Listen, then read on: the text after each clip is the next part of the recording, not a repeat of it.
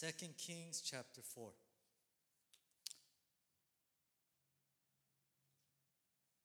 I'm going to start with the story.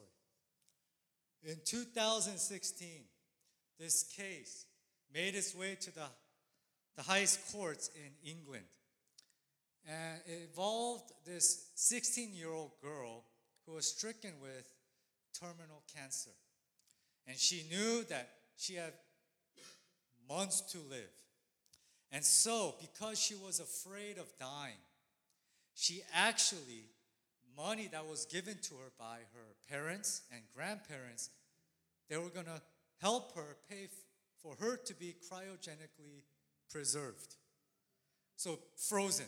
She was going to freeze, hoping that after 100 or 200 years, science will have found a cure for her cancer. So she was hoping that, in 100 years from now, they will have the cure for whatever she's dealing with. And they would wake her up, like we see in the sci-fi movies, and they would cure her, and then she could live to a ripe age of 90 or 100.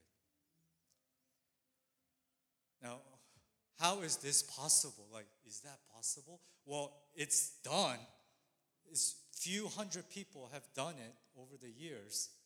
So what happens, you die, and within minutes, they inject you with chemicals. They inject you with chemicals so that your blood does not clot, and other chemicals so that your organs do not freeze and they turn icy. They do all these things within minutes. And then they dip you in liquid nitrogen. And they freeze you in temperature of negative 150 degrees Celsius. And it is there where they are preserved. And many people hoping for immortality have done this. So she is not the first person to do this, nor will she be the last. Now, what's shocking is that it cost $28,000 to $35,000 to do it. It's expensive, but it's not that expensive. I imagine that's millions of dollars. This is pretty cheap. This is like a car. You can buy a Honda with this price. So, why is it that cheap? Expensive, but not so expensive, where it's only the billionaires can do this? Well, because it hasn't been proven to bring anyone back to life. All they're doing is just a science experiment. Okay? All they're doing is preserving the human body, preserving the flesh and the organs. That's literally all they are doing.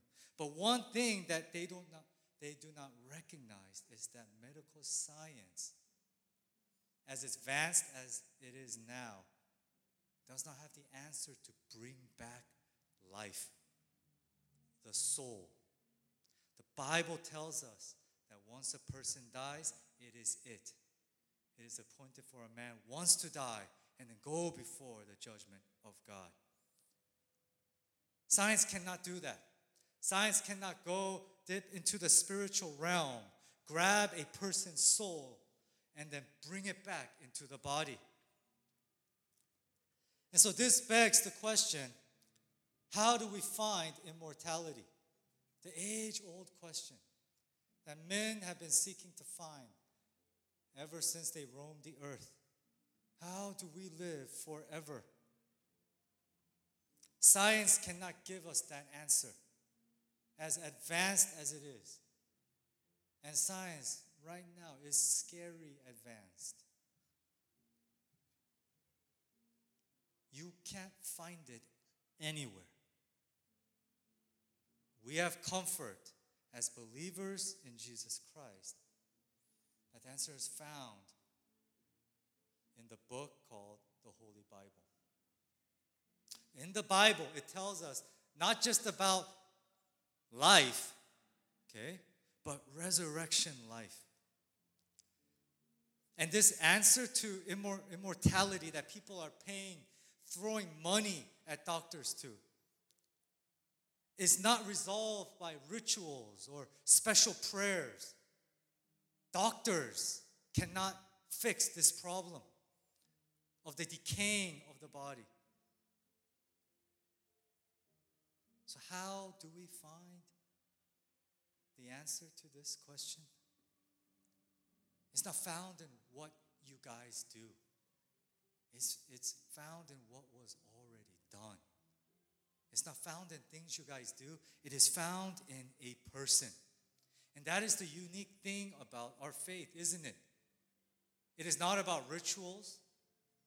It is not about you have to do this and not do that. Our whole religion is centered around this one person. Without this person, we don't have a faith. And that person is Jesus Christ. Now, he is explicit in the New Testament. We see him in the New Testament. Stories have been written about him, starting from Matthew, Mark, Luke, and John, are biographies of Jesus Christ. And then all the other books after the Gospels are just stories that point back to what Jesus Christ has done and the teachings that he has left behind. So we're reminded of the gospel story in the new. But we also have to understand that for us, we see it in the Old Testament. And yes, we talked about it on Friday night Bible study. You'll be hard-pressed to find a passage in the Old Testament where it says the Messiah is Jesus Christ. Jesus Christ will die on the cross. You will not find these passages anywhere in the Old Testament. But you see, God has put it underneath that you have to read between the lines. God, Jesus Christ, is foreshadowed through stories and people. We see people used as prototypes of Jesus Christ. People like Moses and Joshua, and stories like the slaying of animals. These are all to set the stage for Jesus Christ. Okay? So if you want, like the Old Testament, they are the opening act, opening up for the main event. The main event being Jesus Christ, the Son incarnate, coming to this earth. And so the stories and people of the Old Testament, they're like stained glass windows in the church that bring in light inwards. And that light being the light of Christ. And so we see this, and I point us to 2 Kings chapter 4. Last week, we're reminded of the gospel story in the first 7 verses of 2 Kings. Elisha the prophet encountered the widow who was in debt because she could not pay for the debt. Her sons were about to be sold. And so by the miracle of God, she was able to pay off the debt by oil that was supernaturally provided for her. No human being did this. Demonstrating to us that we don't have enough righteousness to earn peace with God. That it had to be given to us as external. You will not muster up enough righteousness inside of you, no matter how many good works that you do. So God came down. We'll be reminded of this even more so in the next story. Elisha's encounter with the Shunammite woman. And it's verses 8 all the way through 37. Because it is long, I will walk us through the passage. And like I do, stop at places where I feel it's necessary for us to highlight. After encountering a poor woman, a widow, Elisha, the next person that he encounters is someone who is on the complete other side of the spectrum. She is a rich woman. So first he encounters a poor woman, And now, in today's passage, he will encounter a rich woman. It says in verse 8, one day Elisha went on to Shunem, where a wealthy woman lived who urged him to eat some food. So whenever he passed that way, he would turn in there to eat. And so this narrative takes place in the town of Shunem. It is a tribal territory of Issachar. It's on the northern outskirts of Israel. Okay, it is the most north part of the nation of Israel. Okay, so you guys know at this time the nation is split. Judah on the south, Israel on the north. I'm not talking about Judah. I'm talking about the northern kingdom, and it's up on top. And this is where Mount Carmel is as well, on the northern part of Israel. And it seems Elisha passed by this town often, okay, which caught the attention of this woman, this wealthy woman. Now, this word in Hebrew for wealthy, we interpret it wealthy, but that word gedal also is, that same word is used to talk about someone who is old, okay? So if you, for instance, Genesis 27:15, Esau as the oldest brother, that same word is used there. But we know from this text, she wasn't necessarily old, but she had a lot of wealth. How do we know this? It's because she says, the holy man who is continually passing our way, let us make a small room on the roof with walls and put for him a bed, a table, a chair, a lamp. So whenever he comes to us, he can go in there. So think about how, if you want to think about homes in the Near Ancient East during this time, they didn't have like the steep roofs like we do. They're flat roofs, okay? And it was built this way because during the summertime it gets super hot. And so the family would go up on the roof to sleep there, right? And this was like the best air conditioning that they could have. But when they also used it as a guest house, okay? We know Elijah, when he was living with the widow we've read in 1 Kings, in the land of Phoenicia, he also stayed in the upper room, on the roof of the house. So it wasn't strange for someone to live on the roof of a house. It looks weird today, but during this time, it was normal. It was customary to do so. But what is unusual is that she doesn't just want to have him sleep there. She wants to actually build a personal guest house for him. Normal people do not have this kind of money.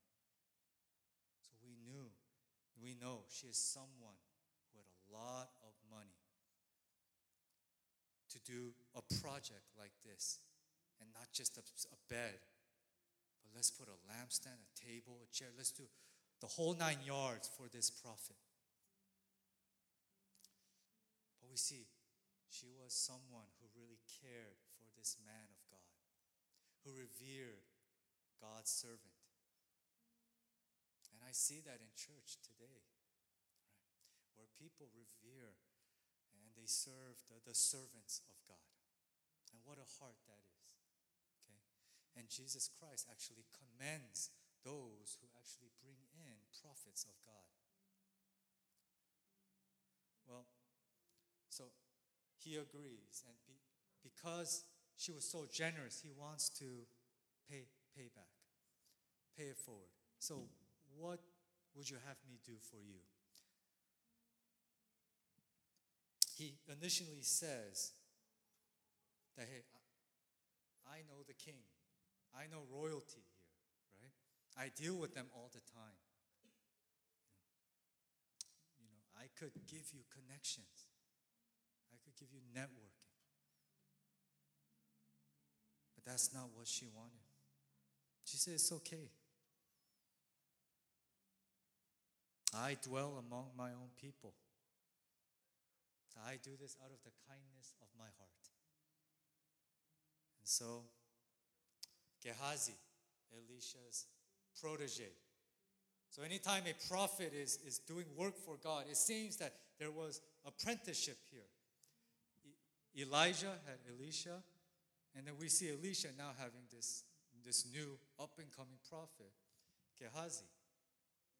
He's not known because we see later on he actually falls. Okay, falls from grace. He sins against the Lord. And so he kind of cuts him off. God cuts him off. But Gehazi says, hey, wait a minute. This woman right here doesn't have a child. And her husband is old. This is how we know she was wealthy but a young woman. Because Gehazi did not say, oh, both people are old. Say, oh, no, the husband is old. He is unable to provide for her a child. Right? And so he tells her, God's going to give you a child. At this season, verse 16, about this time next year, you shall embrace a son. And sure enough, the woman conceived, bearing a son.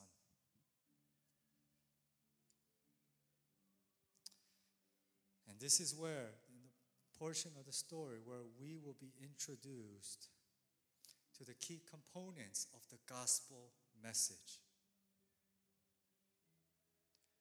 What happens? It says, when the child has grown. When the child has grown. Now, the word used here, you got to understand, when in different stages of a boy's life, different titles are given for the boy. Okay. So, for instance, if you are an infant, the Hebrew would put on the title for you a yonek. That means you are an infant. If you are able to eat solid food, you will be referred to as Olel. You are the same boy, it's just a different title. And how about Gamel, when you're about 5 years of age? And then Tath, if you are 6 years old and older under the parent's supervision. The word we have here is Elam. So we know, we can pinpoint about what age he is. Think about 11 to 12 years old. Right? And so now the supervision has been transferred from the mother to the father. He has an age right now where the father can take care of him. Before then, the mother is solely responsible for the boy. And it says here, he was out there working the field. And he says to his father, oh, my head, my head. What happened here? He had a headache? Well, it was bad enough for him to be rushed to his mother, and he died in his mother's arms. What went wrong? Every historian will tell you, and commentator will tell you, that this boy died of a heat stroke. Okay? The heat of the sun was so unbearable for the boy that he died of heat exhaustion. And then in verse 20, we find the boy dead. He is lifeless. The gift that God has given to this woman, this faithful Shunammite woman, has been taken away from her.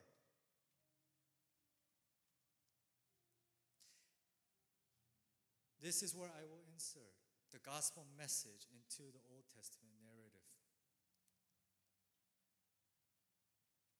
I believe we are like the boy. Dead. How so? I am living and breathing. What do you mean? If you are a believer, there was a point in time in your life where you were dead. But I got to qualify that. Spiritually dead.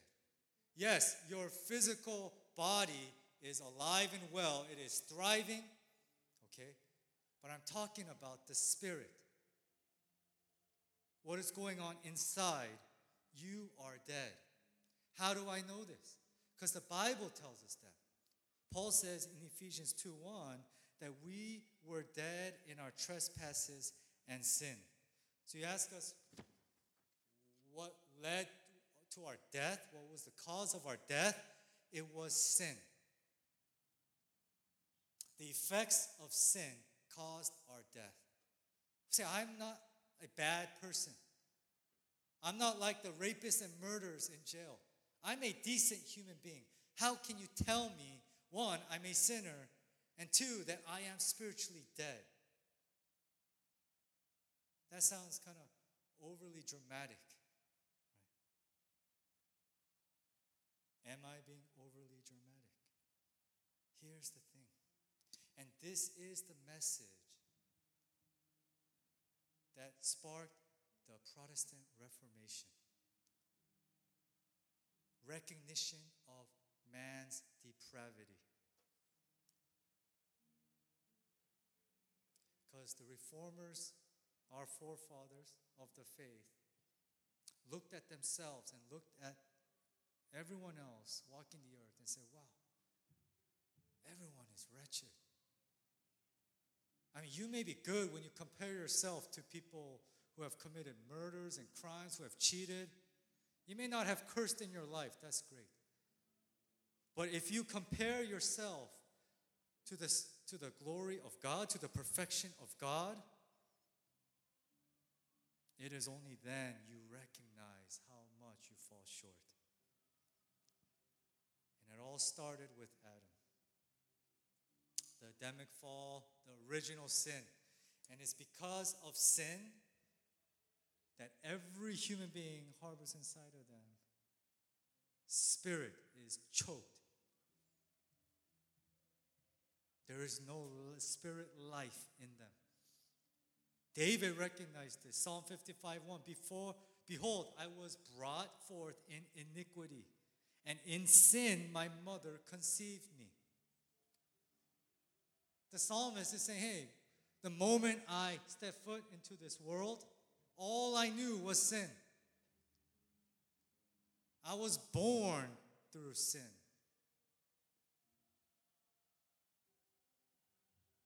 We have all fallen short of the glory of God, is what Romans 3 tells us. And this is something that we truly have to recognize. That sin has ravaged the heart of every human being. Why? Because Adam represents all of humanity.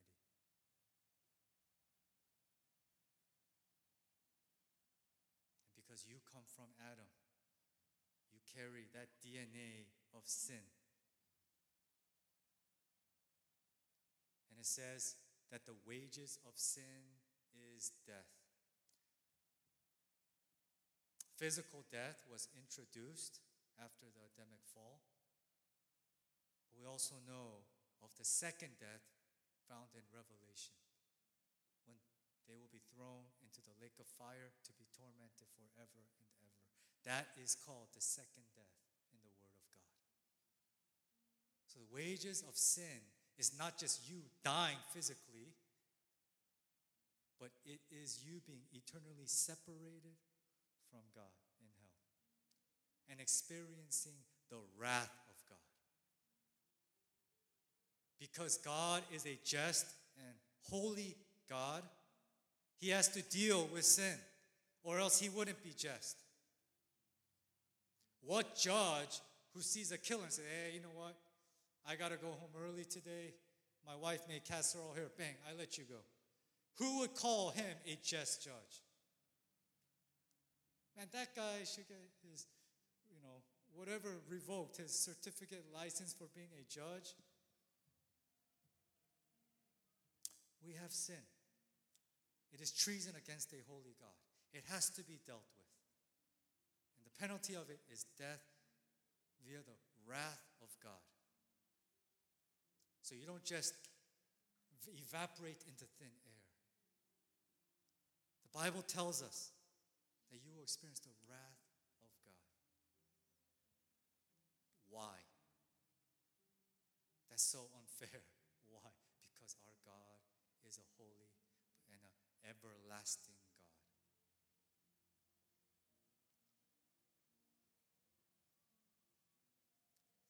So Scripture tells us.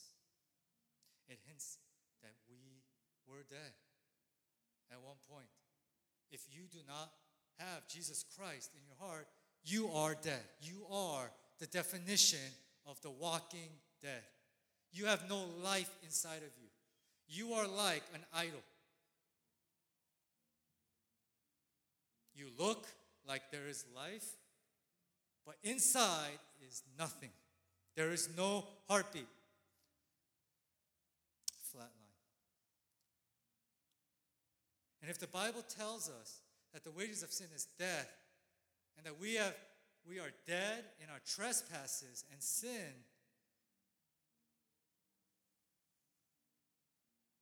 how can a dead person resuscitate themselves?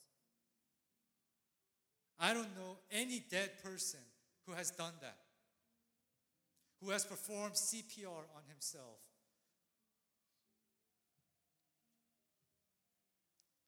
They cannot respond to the cries of the people around them. Nothing. There's no life in them for them to respond.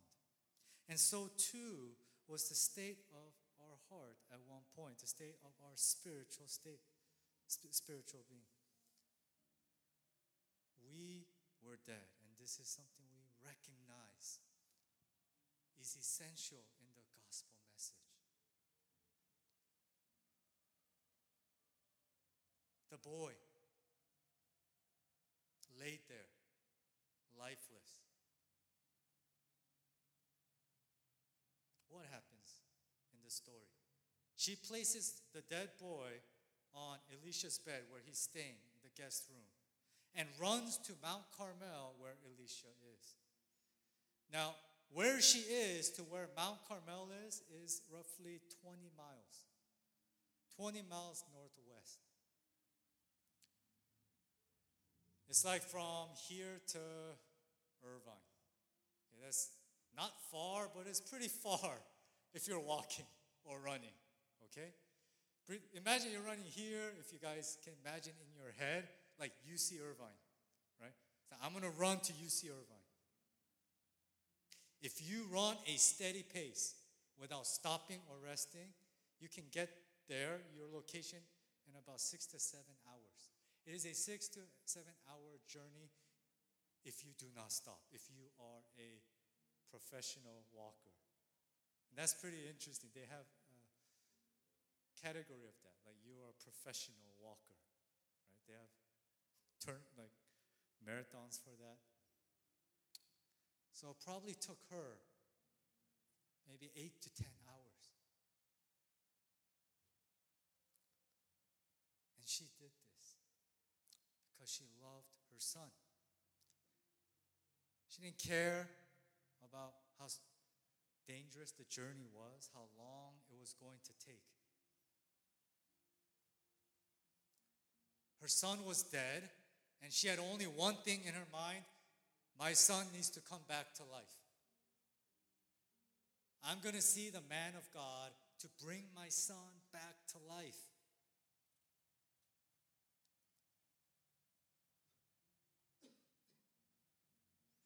We believe that when God seeks to save, he saves indefinitely. John 6:39. It is the will of him who sent me, Jesus is talking here, that I should lose nothing out of all that he has given me, but raise it up on the last day. But it leads us to wonder the impetus of God's calling. That God decided to make a plan to resuscitate the dead in the first place. That God even had a plan to bring life to a dead vessel. God made a way to give us life.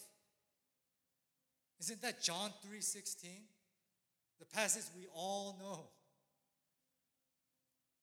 Out of love for us, much like the love the mother, the Shunammite woman had for her son, God, because he was motivated by his love for her son, went out to save her son.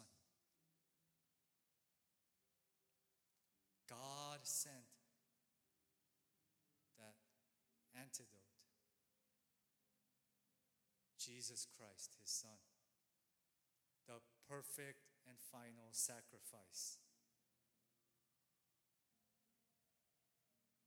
Think about this, guys. She ran up there.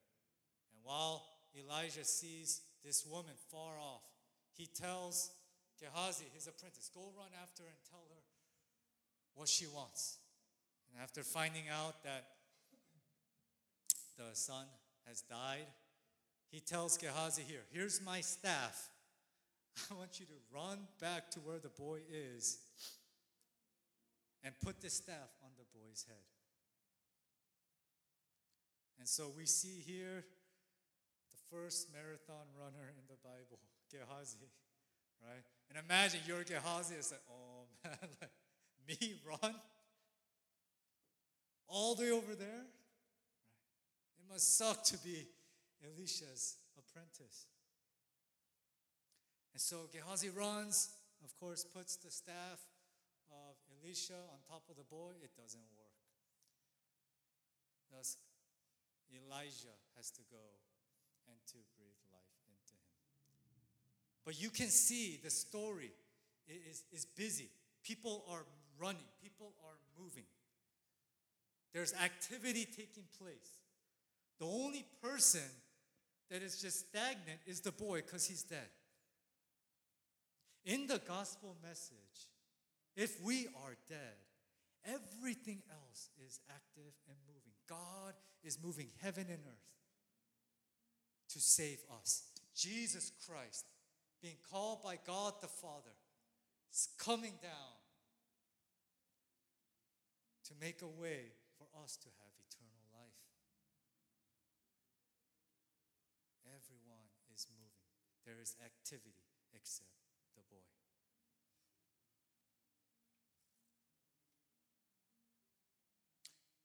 The boy cannot save himself.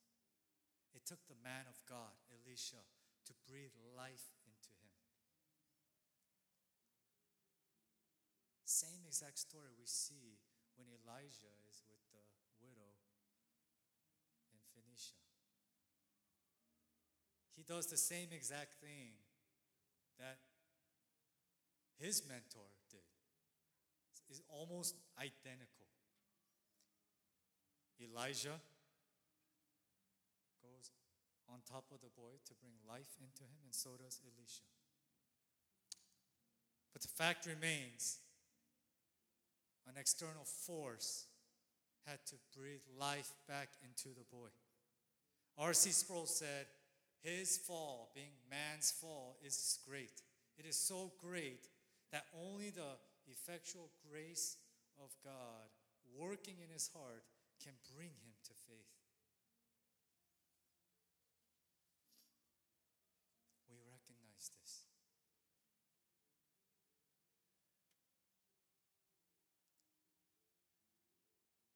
And we see that he did this, motivated by love. 1 John 4:9. In this, love of God was made manifest among us, that God sent his only Son into the world so that we might live through him. So we might live through Christ, meaning that we were dead. So the analogy that people use often is you are a person on the verge of drowning in the middle of the ocean, and God throws the lifesaver. It's up to you to grab onto the lifesaver. But according to this doctrine and this view of the depravity of man, you are dead floating on top of the water. You have been gone for a while. You cannot grab the lifesaver. Because the Bible tells us you were dead in your trespasses. Like the boy in this story. And then lastly, regeneration. This is the process of salvation. You are given resurrection life. The boy came back to life. And if he shares the story of how he died and came back to life, I don't think the boy is going to share, hey, you know what, I said death, I'm going to beat you up, and bang, I overcame death. His story is going to go something like this. Man, you know, I died, and my mom went out to get this man of God, Elijah, and through the power of God, I came back to life. He's going to give credit to God. Who gives life to you but God? Who is the source of life? Colossians 2:13, and you who were dead in your trespasses and the uncircumcision of your flesh, God made alive together with him, having forgiven all of our trespasses. So how are we made alive? You know that sin that I talked about? The offense that you made towards God, you committed towards God, was forgiven. But remember I said, God is a just God. He has to deal with sin. If he just lets sin go, he is not a just God. Someone has to pay. Blood has to be shed. And so, Christ took your place and absorbed the wrath of God. Substitutionary atonement. It didn't just disappear like a magician makes a rabbit disappear.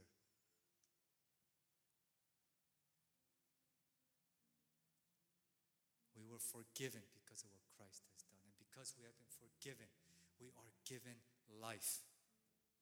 Ephesians 2:5. Even when you were dead in your trespasses, made alive together with Christ, by grace you have been saved. Christ did it all. Christ gave you life. A. Hodge, a 19th century theologian, American theologian, he said this about the nature of salvation. Whatever man may do after regeneration, the first quickening of the dead must originate with God. You know, I'm reminded of, this is a story that I'm reminded of when I think about this. The dynamic between the saving God and then the dead man. I'm reminded of the company Apple. You guys know this company Apple. I'm pretty sure almost all of you guys have an iPhone in your pocket right now. Okay? Most. Okay? Now this company was founded in 1976 by, we all know his name, Steve Jobs. And he has grown this company to be the first trillion-dollar company in history. Okay? The first company to be worth $1 trillion. There's not a place you go in the world that it has not reached yet. But the funny thing is, you know, in the early years, that was not the case. It was a company that was actually struggling. In the early 90s, the company, Apple, was on the verge of bankruptcy. Imagine that. It was on the verge of bankruptcy. Sales were declining year by year, month by month. Why? Because Microsoft, their competitor, was giving to the people what they wanted, right? And like Microsoft was the software that all these companies were using now. And so Apple would not adapt. They were worth $3 billion at this time, which is really low for a company of this caliber. And they lost in 1997, 1 year, $1 billion. They had only 3 months left until they would file for bankruptcy, or they would close up shop. 3 months left. They were that close to being extinct. 3 months. What happened? What changed? What gave life back into this company? Was it the genius of Steve Jobs? people may say, oh yeah, he's a genius. He turned the company around. He can do anything. No. His company was dying. And he needed help.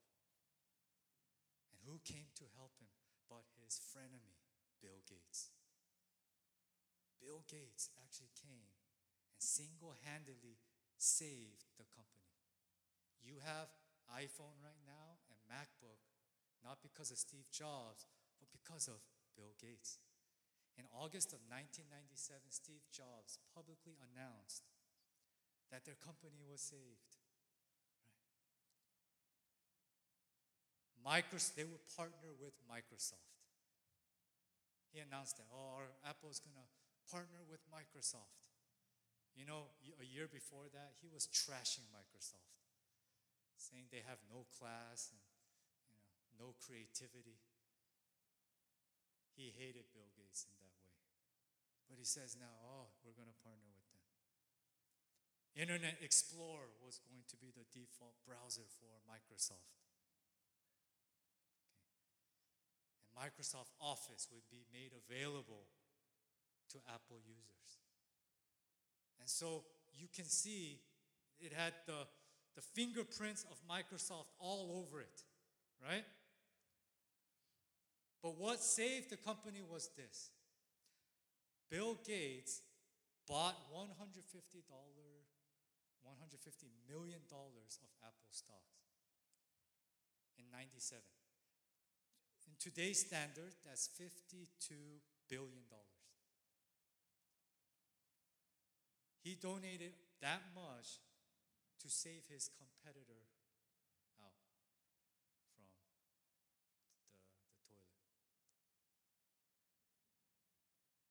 And so when people look back and they look at just the life of Apple, that was such a turning point for this company. And a lot of people attribute the success of Apple to not Steve Jobs, but Bill Gates. An external force came in, breathed life into the company, pretty much. And isn't that the gospel message? We are dead. We were dead, I should say. And God came in to breathe life into us. So we may have not just life, but resurrection life. Life that is abundant, that has purpose and meaning. All the weight of sin, the sin that we commit and the sin that we bear inside of us, have been wiped clean because of what Christ has done. And so we too can rejoice just like that boy. I have been given life, not because of what I have done, but because of the life giver, God Himself. And so for the believers, may we rejoice in this. May we cry out to God with thanksgiving. Thank you, Lord, for saving a wretch like me.